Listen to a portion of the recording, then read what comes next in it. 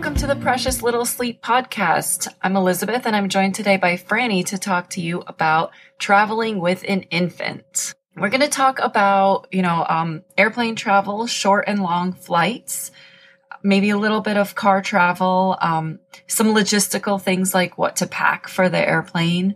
It's going to be slightly different from what you pack when you're in a car. And we're going to try to avoid talking about traveling with a toddler, which is actually quite different. And one of the things we were talking about was, for me, traveling between age 0 to, about mobile time, like 9 months, almost a year, was actually pretty easy. And it got really difficult starting at age 1. And Franny had exactly the opposite experience.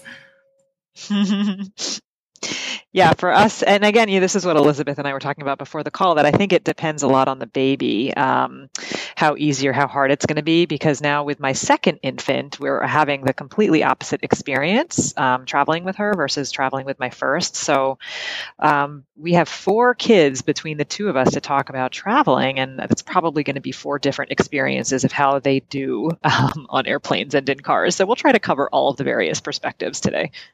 They each responded differently. That's definitely true. Yeah. I did want to mention that we've got a podcast sponsor now, the Reverie Power Bed, which we'll tell you about a little bit later in the episode. So some of the important issues, I think, to start with are, since this is Precious Little Sleep, we put a lot of emphasis on a schedule and getting your baby on a schedule. And so picking a travel schedule is pretty important. I mean, back in December, when you were first making your travel plans for the summer, you were really excited about what was coming up and going on vacation. And now, you're facing the fact that, you're about to get on this airplane and do this thing with an infant that you maybe have just gotten into a predictable routine. And just expect that routine is not going to necessarily adhere when you're on a travel, when you're on travel. So, but let's start with, taking a short flight, right? Something that's an hour or 2 hours. With an infant, with a small infant, what I would do was, I'd say, okay, I had advice from other people. I was nursing at the time, but the same would be true if you were giving your baby a bottle, that on takeoff, you nurse or you give a bottle. Regardless of your feeding schedule, it's important that you give your baby something to suck on during takeoff and landing to help with their ears. So for me, nursing was this way. If it coincided with nap time, my baby would fall asleep nursing. An hour or 2 on the plane, would probably sleep in my arms the whole way. Easy peasy. No issue, right? I don't know, Franny, if you had similar experience.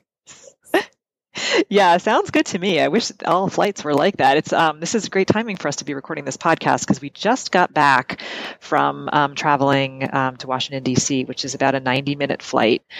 So I now definitely have 2 different experiences. So my younger daughter, we always found that we would try to schedule her flights around nap time, which is sort of laughable in retrospect, especially now with 2 kids. And that's one of the things that I think is one of my first pieces of advice, is that kids tend to travel better the earlier in the day. So especially with a short flight, if you have a choice between a 10 a.m. flight and like a 6 p.m. flight, go for the 10 a.m. every single time, because kids, babies, they are like us. They're a little bit more refreshed in the morning than they are in the evening. And there's a good chance that even if it's a non-flexible, cranky baby, they're going to do better earlier in the day versus when it's getting closer to bedtime and they're sort of, overstimulated and all of that. So, with those short flights, I think it just depends on if I was successful at first getting a flight that coincided with nap time, and second, even if it did, what's the baby's going to do what they're going to do. So we did actually schedule our flight this past weekend during my 10-month-old's nap time, and she just decided that there were too many fun things to look at, and I did nurse her during takeoff, and she was completely content to just sit and look around, and did not sleep for the entire 90-minute flight. She did fine because she's great and flexible and not cranky, but by the time we got in the car to drive to our destination, she was pushing 5.5 hours of wake time. So it's sort of the best laid plans, and that is true traveling with babies, I think, more than anything else, that we can sort of do our best, but if it doesn't go your way, you got to just kind of roll with it. So, but I would say here that that's an age difference, because for me, my experience, kind of 0 to maybe 6 months, right? that nursing to I sleep see. Yeah. was not an issue. But yeah, even with my second, who like your second is super chill. I remember flights where closer to a year of age, I'd nurse her and then she'd spend an hour, just totally happy on the airplane, and I'd be kind of stressing out. You should be napping. This is your nap time, or like you 5.5 hours of Yes. wake. Yeah. But they're so kind of excited about the new situation. So there's an age at which they start to get more wakeful and want to engage in the surrounding environment. And that's okay, I think, for a short flight like that. I mean, if you're starting to get it into a longer flight and they've been awake for 5 hours, then things can start to go south pretty quickly. But I was curious. So she's been awake now for 5.5 hours. And then what happens? You get into a car or something like that? Yeah. So this was sort of the funny thing. So we got in the car. I was like, okay, great. So we're going to get in the car and she's going to sleep the 45-minute drive from, Dulles Airport back to the house. And of course, when do you think she fell asleep? I will give you one guess. 5 minutes before we arrived. So, and this was a convertible car seat, not a bucket. So it's not like I could just pick her out and try to transfer into the house. So she falls asleep 5 minutes away from our destination in the car, 5.5 hours of wake time. So I just said, okay, well, let me just get her out of the seat and see if I can put her back down for a nap once we're actually inside, put her in, throw her in the pack and play, and turn on the white noise and all that. And she was so exhausted, it actually worked. So we were able to, it wasn't a transfer. She woke up when I pulled her out of the car, but, 5 minutes wasn't enough to sort of deplete her sleep pressure. So once I got her back in bed 15 minutes later and had all of my handy dandy mobile sleep tools available, then she did end up falling asleep in her pack and play for a nap.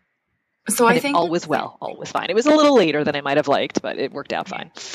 this is, I think, a really good point to make. If our listeners have any take home here, it's that when you're traveling, it's so imperative to be flexible. And I could tell you any number of similar situations, again, getting past the 6 months, closer to the 1 year time frame, traveling with my first baby, where I'd say, okay, I've timed this well, we're going to nap on that first flight. Maybe it didn't happen. Or even before we took off, we're going to get one good nap in, and then get to the airport. Everything's going to be good. We were staying at a friend's house, for example, and nap just didn't happen, in the morning. And I was kind of freaking out. My friend was there and he goes, "Oh my gosh, don't worry about it. He's going to fall asleep in the car on the way to the airport." And my baby at that point was not sleeping in the car at all. And I'm kind of cursing my friend, like, "You don't know anything, And lo and behold, he fell asleep in the car at the airport, which kind of sucked. Oh, good for him. A 15-minute drive to the airport. And I didn't have that flexibility to, extend his nap because we're now getting on an airplane. So, Right. you run into these kind of stressful situations. But the thing is that just like with adults, travel is this different reality for your kids too. And so I think having some kind of sympathy there, thinking, all right, we're going to depart from our schedule. And even though, you want a well-rested and therefore well-behaved baby, sometimes it's not going to happen. And you have to just kind of roll with that. That's basically something that you're signing up for when you decide that you're going to travel with your kids. So one point that I wanted to make was that, I'm just going to kind of estimate that up until age 2, you're probably not making memories for your baby.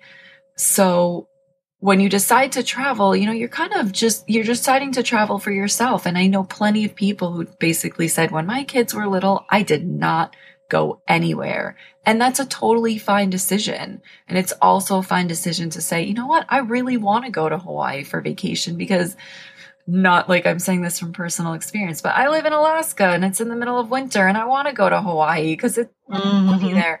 And that's okay. Bring your baby with you. That's fine. Or you want to visit family because family can't visit you. Do that. And so the point to this podcast really is to give you tips for more success in traveling that you want to do. This is traveling that you want to do, right? Yeah.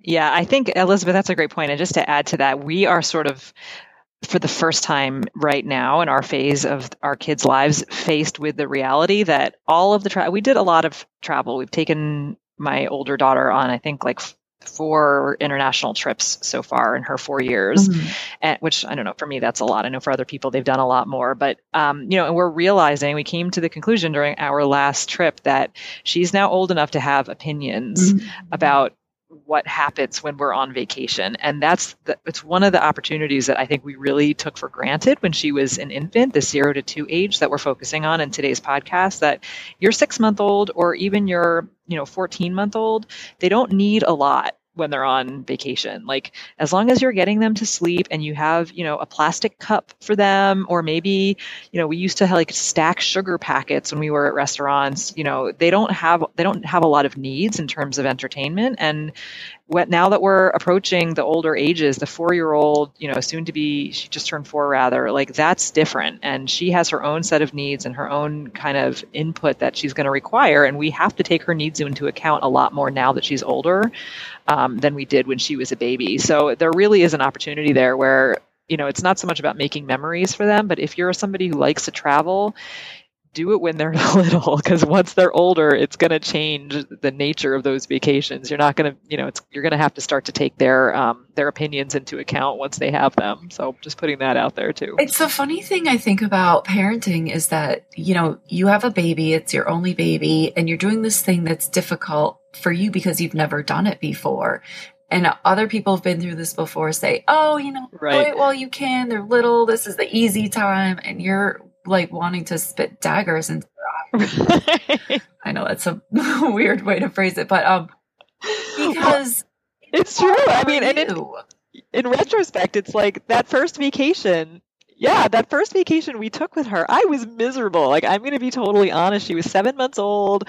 I mean, I was still having, my own postpartum stuff going on too. But like, I'm on my first vacation since having a baby, and I'm there to want to relax. And like, the kid's getting up at 5 every day because she's 7 months old. And that's what 7-month-olds do. They get up at 5 every day. And I'm like, this isn't a vacation if I have to get up at 5 in the morning. Like, this is terrible, So there's totally that perspective of like, at the time it seemed horrible, but in retrospect, it was like, well, at least we were there, at least we got to stay at this beautiful beach and like have these lovely dinners right on the ocean, even if I had to get up at 5 in the morning. So it's all about perspective. Right. And so as other people have said, we've got this Facebook page, kind of support group for the Precious Little Sleep website. And, plenty of people will make this same comment. It's just parenting in another place.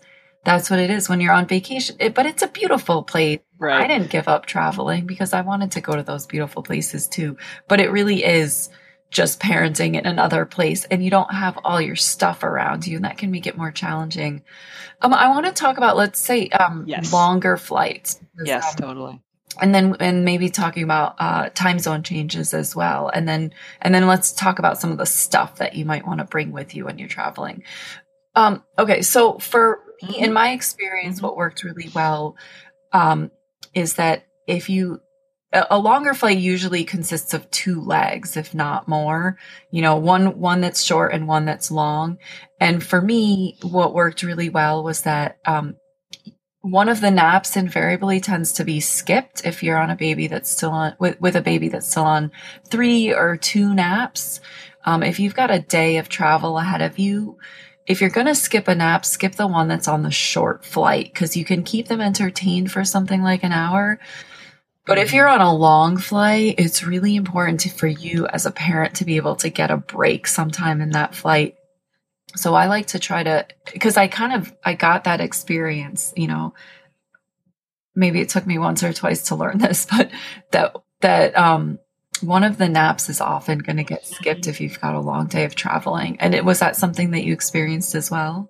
Yeah, I mean, I'm thinking back to the couple of times that we did really big trips with my older when she was that age. We have yet to take my younger daughter on a long, like a big flight. we'll be doing that a little later this year. But with my older daughter, the 2 flights that we would have to take to get to those destinations when we used to bring her down to the Caribbean and Central America were usually like 2 3.5 hour flights. So they were both longer flights, and it was a full day of travel. I mean, we were out the door at 5:30 in the morning, so we were pulling her out of bed at 3 a.m. to get to the airport, and it was just kind of like a free for all. It was like whenever she was going to nap was when she was going to nap, and it was really just an exercise in complete loss of control. We didn't know well enough about trying to schedule flights in the morning, so our return flight left. It was like a 2 p.m. departure with a layover at 7 p.m., going to a 9 p.m. second flight departure, landing at midnight. And that was just a complete mess. So for us, it was just whenever we could get her to nap, chances were she was tired or overtired. And as long as we could keep her asleep was great. But with like an 8 or a 9 hour travel day, in my experience, it's, we just had to do our best regardless of what time it was. Yeah. So, we're in this funny situation. I live in Alaska. And our flights out, the first leg is always to Seattle, which is 3.5 hours. And then you're usually getting on another plane to somewhere. Our flights tend to be at about 6 a.m. or they're basically 11 p.m. Or I let a friend convince me to take our 1:40 a.m. flight out, which you think, your overnight flight, the kid's going to sleep the whole day. Oh, God. You get to nap a little bit and then, you reset the next day. And that did not work for us. I've heard it does work for other people, but it did not work for us. And I can't do this podcast without mentioning my favorite memory of flying from Boston back to Fairbanks. I decided to do an overnight flight when my first was about 6 months old. And it left at 11 p.m. And I thought, I'm golden, He had a pretty good nap on the in the car on the way to the airport, an hour or so. I thought we're good. We can stay up till 11, I'll nurse him. He'll go right to sleep. I even got bumped to first class, So I thought, this is so wonderful. And oh, wow. I did, after the announcement, started to dim the lights and all that kind of stuff. I nursed him. He fell asleep. And I thought, this is exactly how I wanted it to go. And then they came around with the food service, and I was really hungry. I took the tray table out, dropped it on his head, and he woke up screaming. Oh, no. Of course. Oh, God, that's horrible. Did he fall back asleep? He was up for probably an hour after that. And, those are the kinds of things, like, they happen. Like angry up or just sort of up and happy? Angry in the beginning because something just dinged him in the head at, full velocity. And then kind of like, I had, a 5 to 10 minute nap. I'm good to go. That kind of overtired, insane, sort of happy, but I don't know. I know as a parent, I always internalize this thing. I'm like, he's exhausted. He's falling apart. Luckily, the person sitting next to me had kids. And they're all so sympathetic. He's like, he'll be fine, And he was. He did end up falling asleep. But actually... Yeah. I think it's actually a good point to make, too. I don't know. Hopefully, I'm not jumping around too much here. But, to keep in mind that, first of all, travel, it's usually like a 1-day experience, or maybe if you're going to the other side of the world, we're talking about 2 days, but to just try to keep the perspective that, again, and this is speaking as somebody who did not do this successfully, that like if we're going on vacation for 10 days or 9 days or whatever it is, the actual travel part of it is such a small proportion of that, and we tend to be so hyper-focused on it.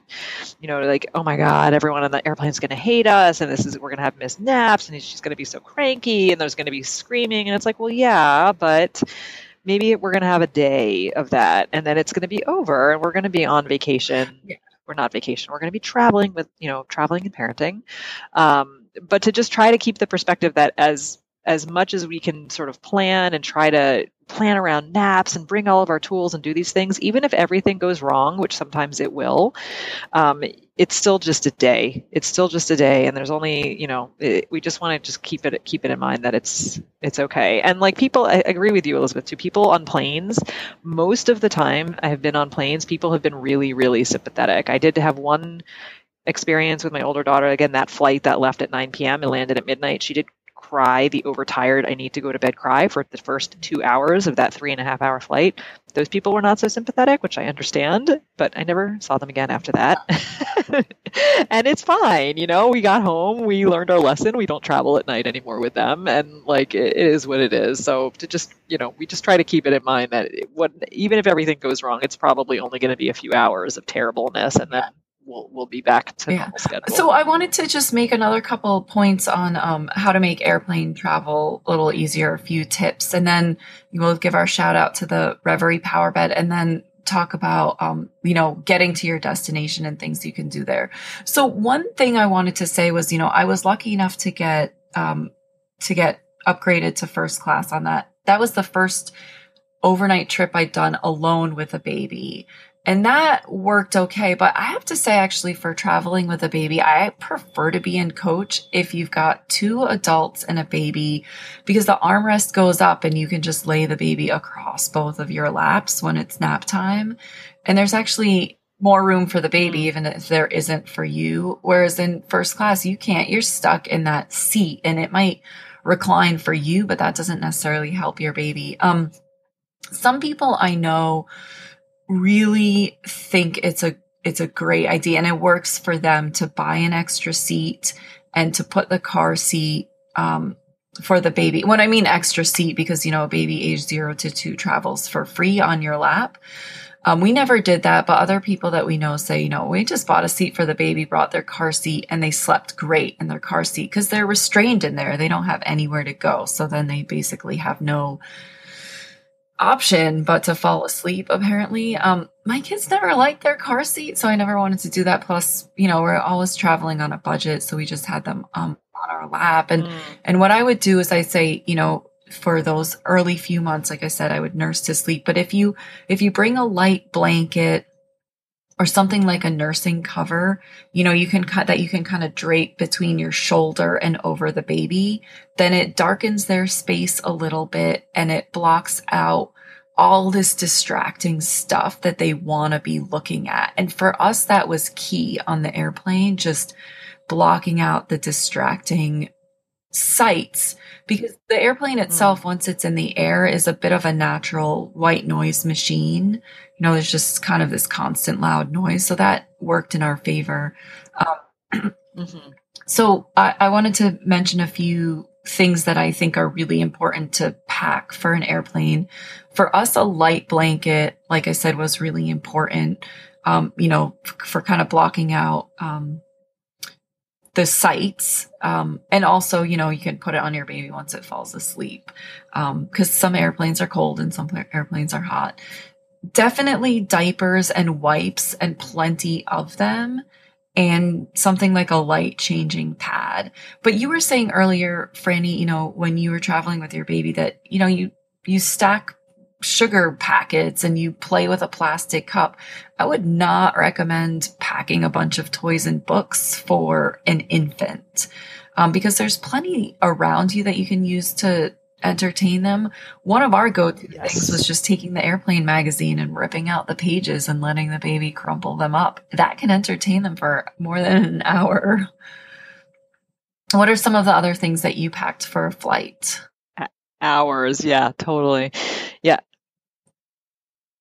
Yeah. And, I hate to have to bring this to bathroom talk, but I have to for a second. And if you're going to take a flight with a baby, just know that the pressure in the cabin, as it increases, there is, at least in my experience, and again, I love doing this podcast with you, Elizabeth, because our experiences have been so different, that their tummies are going to get a little bit of pressure. And that means one thing: which is blowout. So prepare yourselves out in podcast world that there will be a blowout on your airplane. So plenty of diapers. I would recommend at least 2 changes of clothes if you can pack them in your carry-on. The last half of our first flight with my 7-month-old at the time, she was naked because we went through all 3 changes of clothes that I brought, because every time I changed her diaper, there was another blowout and I ran out of clothes. So she was just sitting on that airplane with a diaper and nothing else on. And doing that in an airplane bathroom is one of those adventures that I don't want to repeat. Yeah, thank you for mentioning that. So change of clothes for the baby, change of clothes for you, because the baby's on your lap when they have a blowout. You can imagine how that goes. So change of clothes for everybody, and disinfecting wipes if you have them, hand sanitizer. This is the epidemiologist in me coming out now. Lots and lots of Purell. You have a poopy baby in an airplane bathroom, so just imaginations run wild. As many cleaning utensils and changes of clothes as you can muster, I think will help a lot. Right. And I was never afraid to change my baby actually in our seat, and other people don't, just waiting in line for the bathroom on the airplane. That's why the changing pad, you put it down on the seat, you change your baby. The person next to you may be grossed out, but whatever, that's part of your life with traveling with the baby. And definitely I've been in your situation too, where my kid might have ended up getting on the airplane in their clothes and getting off the airplane in something that I was wearing, kind of rubber banded to their body.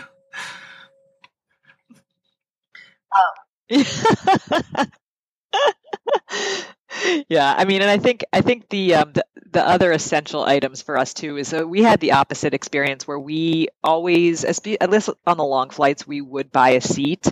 I did not want to spend 8 or 9 hours with a 7-month-old on my lap, so we got her a seat because she was at least familiar with her car seat, and she was like a wiggly, easily distracted baby, and at least her car seat was familiar, and she knew when she was in her car seat she had to stay in it. And for napping, we knew she would sleep as long as she was in that seat. So that was actually a really essential tool, and it depends on budget and where you're going. But once that car seat was in the seat and she was strapped in, and she had at the time her Passy and her Lovey, and Duck at the time was her other, little stuffed animal, we would just look at her, we would say, all right, she's locked and loaded. She's in her car seat, she's got Passy, Lovey, and Duck.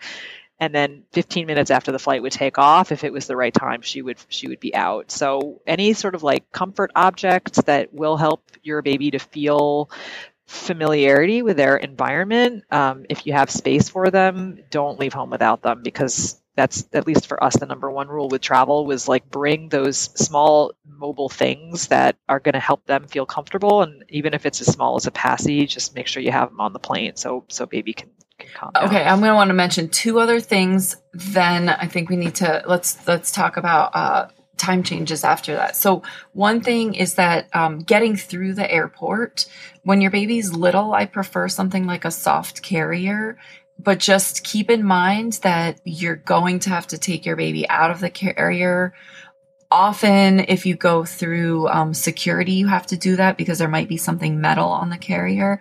When you get in the airplane, before takeoff, they make you do that too, because the baby's supposed to be on your lap with the seat belt, or, in your case, Franny, in the car seat. But if your baby is sleeping in that soft carrier on your belly when you get in the airplane, just be prepared. They're going to make you take your baby out of that, which really sucks, but that's their rules. And then as they got a little bit older, I really liked having a collapsible stroller.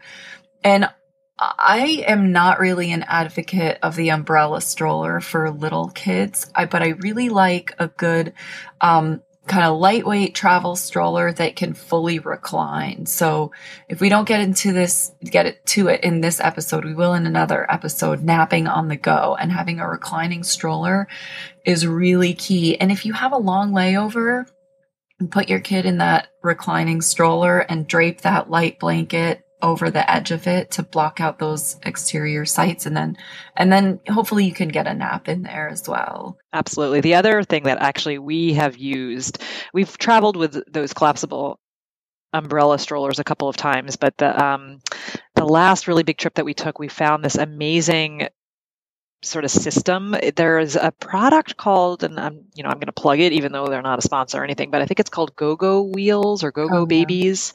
And it's a set of wheels that you can actually attach to your car seat to make them roll like a piece of luggage. Like it has a handle that goes up and down, just like a rollerboard, just like a suitcase.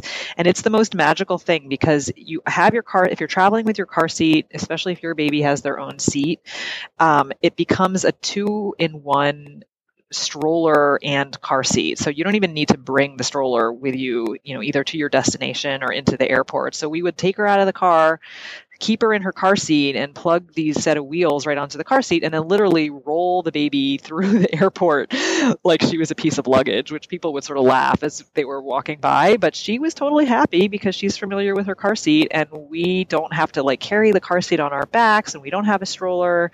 We don't have to carry a wiggly baby. We're just rolling her just like she's a piece of luggage. Through security and all that stuff, and then right onto the plane. And the wheels, they come off, they go right into the overhead compartment, and then you just stick them back on when the plane arrives at its destination. So there's a lot of different sort of tools out there to make the airport process easier. I totally support second what Elizabeth said with the soft carriers. We used those this last weekend with my infant. But the wheels for the car seat, if you have to bring a car seat, are like totally key. It really helped a lot. I think we're at a great spot here for a shout out to our sponsor, the Reverie Power Bed. So what this is, and I think this is a really interesting concept, is it's really a base that works with your existing mattress. It fits to standard size, within the standard size bed frames. And basically it's a way for you to adjust your mattress to any kind of comfortable position. So we did all this talk about traveling, and it makes you think like, gosh, you're getting to your destination. You want a good night's sleep. Well, you probably won't have a Reverie Power Bed waiting for you there, but it will be there when you get home.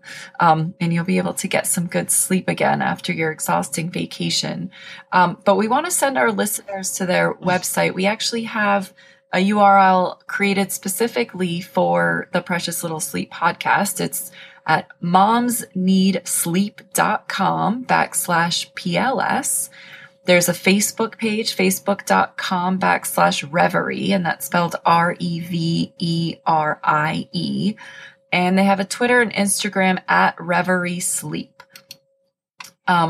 This is, Reverie, the Reverie company basically designed this frame for pregnant and new moms, this exhausting time in your life. But here you've got this tool that can help you maximize your sleep and get the rest that you're able to get and be the most comfortable that you can be. So check them out at Facebook, Twitter, Instagram, or on our Precious Little Sleep podcast site, momsneedsleep.com/PLS.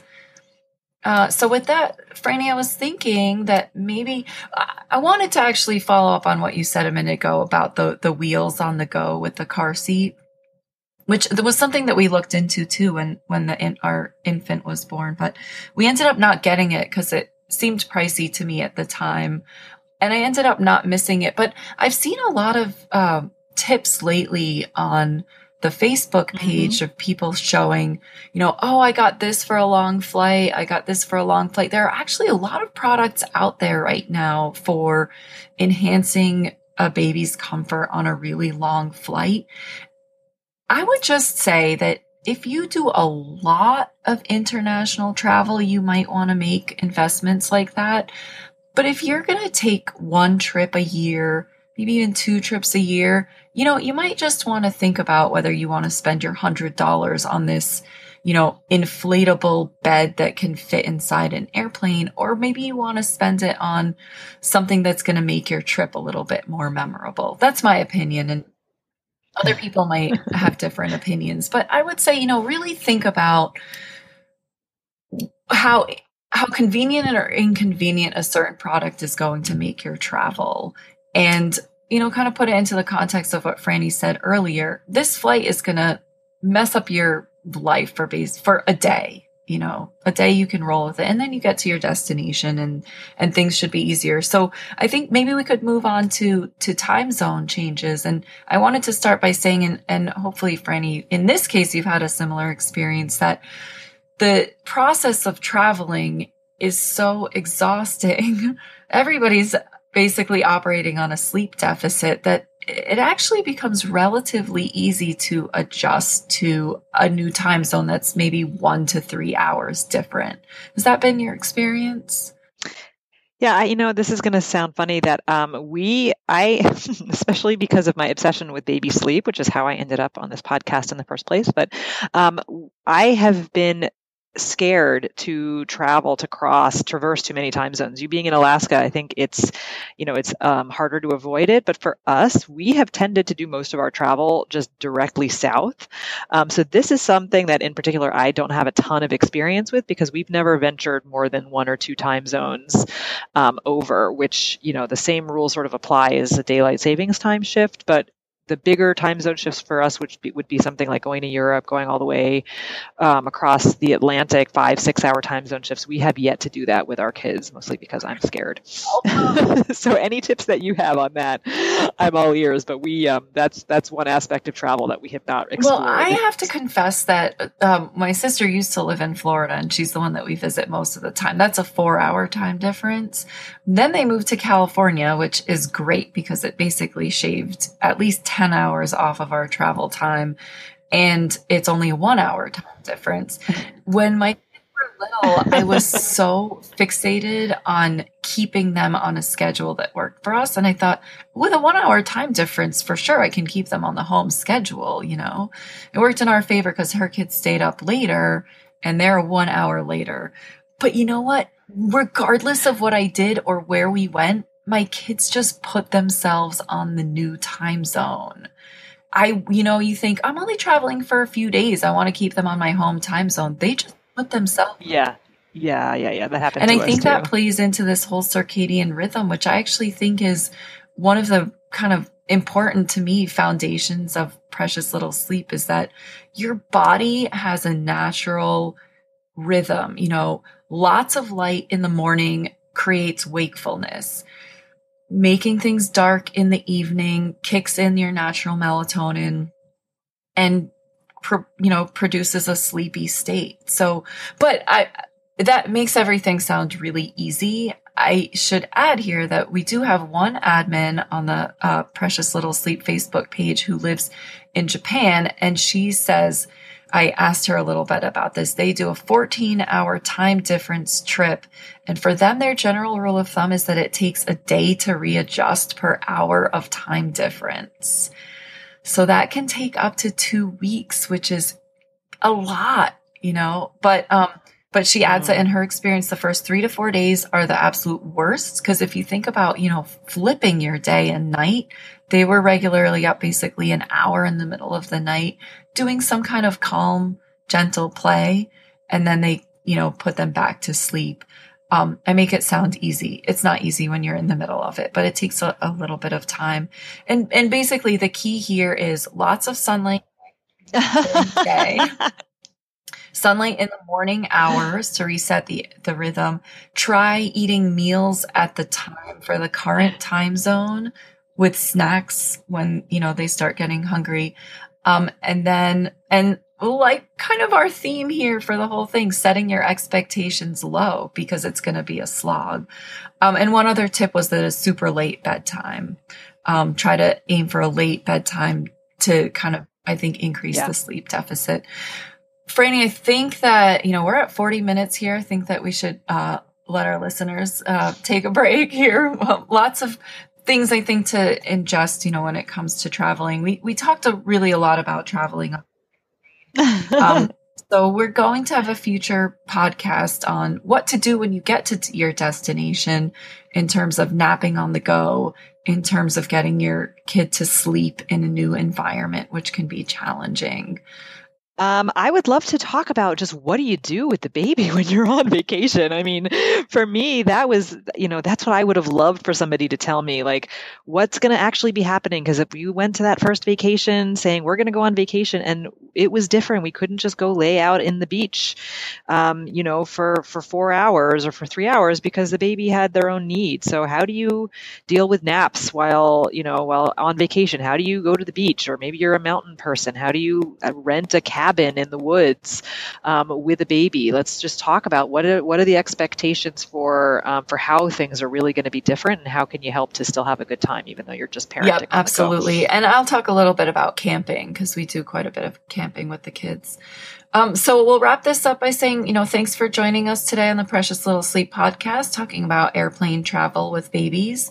And thanks again to our podcast sponsor, Reverie Sleep, momsneedsleep.com/PLS, facebook.com/Reverie, and Twitter and Instagram @Reverie Sleep.